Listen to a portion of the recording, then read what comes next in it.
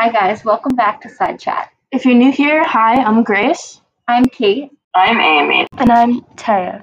And on today's episode, American Lit Bit, we'll be discussing the novel Everything I Never Told You by Celeste Ning. We are going to be discussing various details and main ideas developed throughout the book. So spoiler alert now.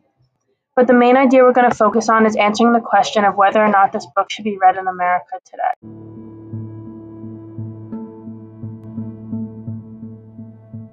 We would just like to give a warning now that this episode will contain talk about a potential suicide, so if that is a sensitive topic for any of you listeners out there, we suggest clicking off now. So let's rewind and go back to where it all started.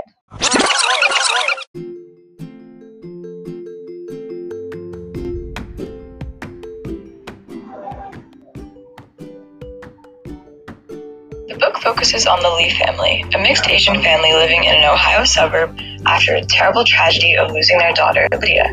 Ning goes over the interactions with each of the family members, as well as their interactions with the others around them. It's not easy for them to be the only Asian family in their town, especially because James and Marilyn, the parents of Lydia, are not the same race. James is Asian and Marilyn is white, something that was very frowned upon at the time, the late 20th century. As time goes on, more tension is created within the family, and it turns out that their perfect family dynamic wasn't so perfect at all.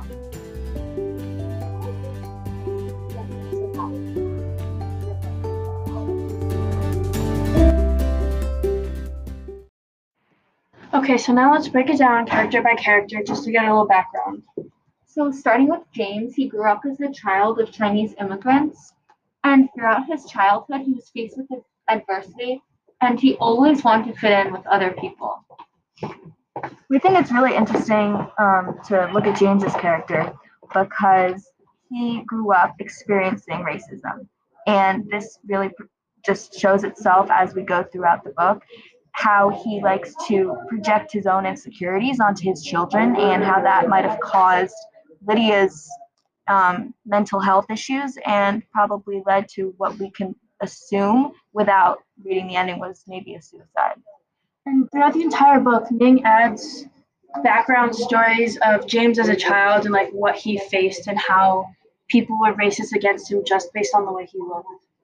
One thing we see with how racism affects James is that throughout his childhood, he talks about how he always wants to kind of get rid of being Asian. He doesn't want to speak Chinese in his house because he doesn't want to have an accent, and he wants to kind of abandon his culture completely, which is a great way to see how racism is affecting James and how that projects onto his children. And skipping ahead to after Lydia's death,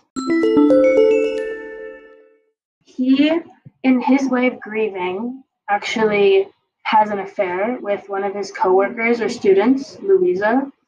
And Lydia's death had an effect on each of the characters in a different way, and they all had different ways of trying to cope with it and grieve.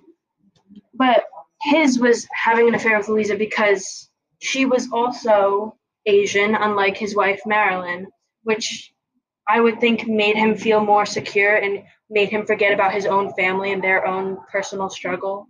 And towards the end of the book, we see James and Marilyn get into a huge blowout fight. And we'll get into that later. And he has always been insecure that she's regretted marrying someone who is different like him, and that he doesn't, and that she sees him differently like everyone else does because he thought that she was different.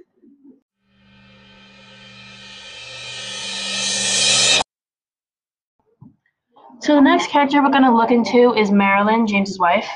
Marilyn is an interesting character because we see her in the book not only as a mother but also as a daughter, and she was raised by her own mother to become a housewife, but she had different ambitions and wanted to go to school and become a doctor, and she really just struggled her entire life trying to find a balance between her family and pursuing what she wants to do and putting her happiness above everything else. And we see sexism also play an important role.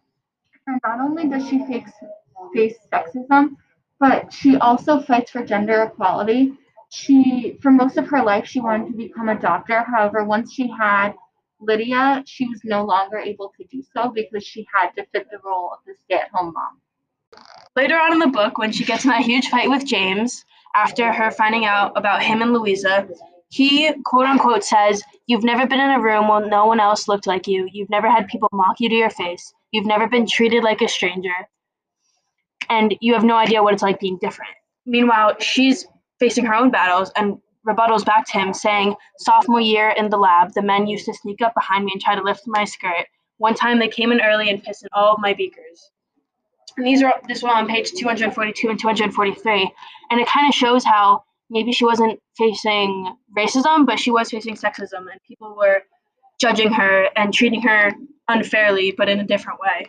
And throughout the book, James doesn't fully understand, and as Grace said, like doesn't understand how people treat her differently. But even though he faces sexism, she does face different gender equality issues, and she goes through the same fights he does. Okay, so now let's talk a little bit about Marilyn and James's kids. First, we can talk about Hannah. She's just basically a background character, but she really sees the family through a very real set of eyes, and we can really focus on her perspective because it seems to be very reliable, and she has always been neglected by her own parents, so she lacks the love and care that Lydia and sometimes Nate have actually experienced.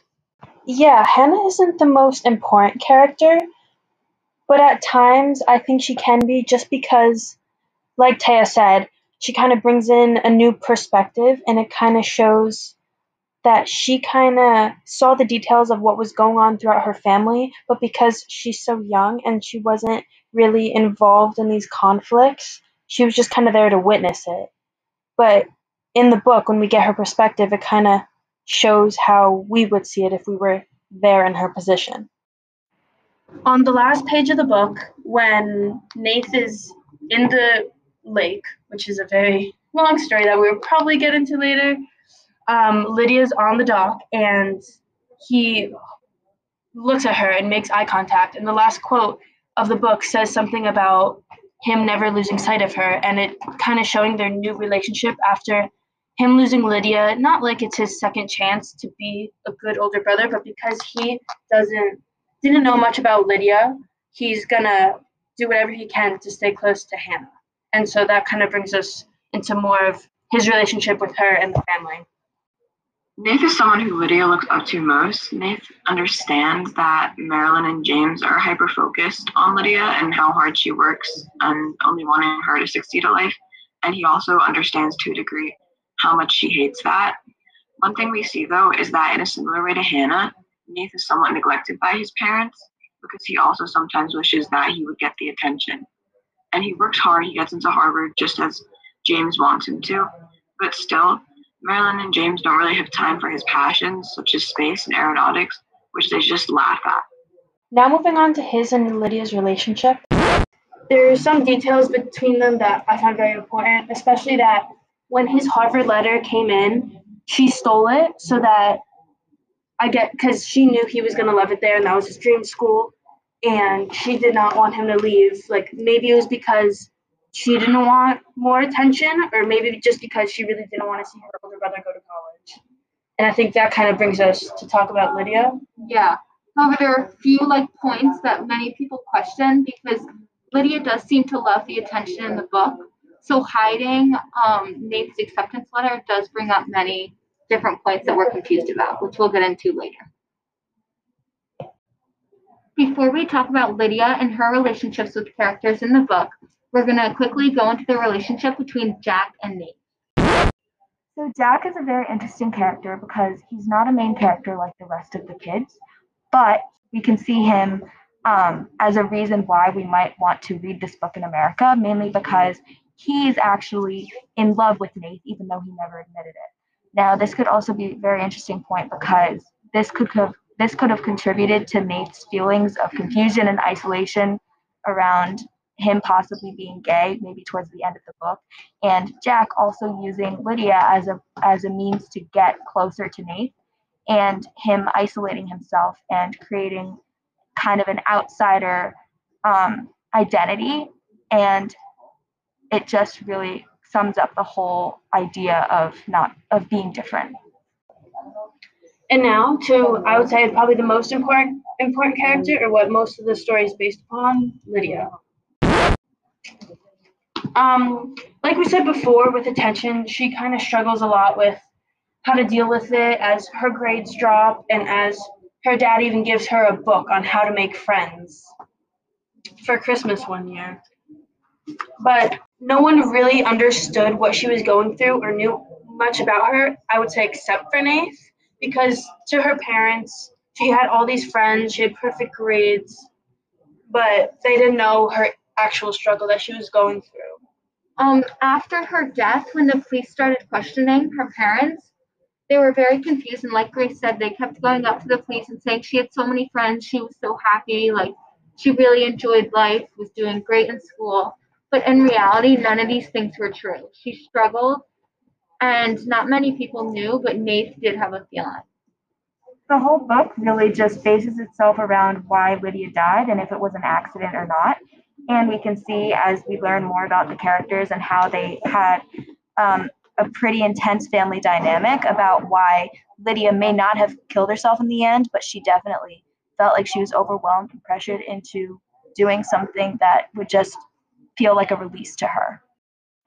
To give you more insight into Lydia's family dynamic, here's a quote. What happened? Did your mom nag you about your homework? Wait, let me guess. Mom bought you a special present, but it was just a book. Dad bought you a new dress. No, a diamond necklace, and he expects you to wear. Last night at dinner, you had to talk and talk and talk, and all their attention was on you. Am I getting warmer? This was on page 262 to page 263, and this was Nath talking to Lydia. Nath was explaining how, well, Lydia called him as kind of a comfort because she asked him to call her back and he never did because he was too busy at college or at a party, and she was really at a low point and needed to talk to her brother. But when he picked up, he just assumed that she was over-exaggerating about something and didn't expect that there was something that she actually needed.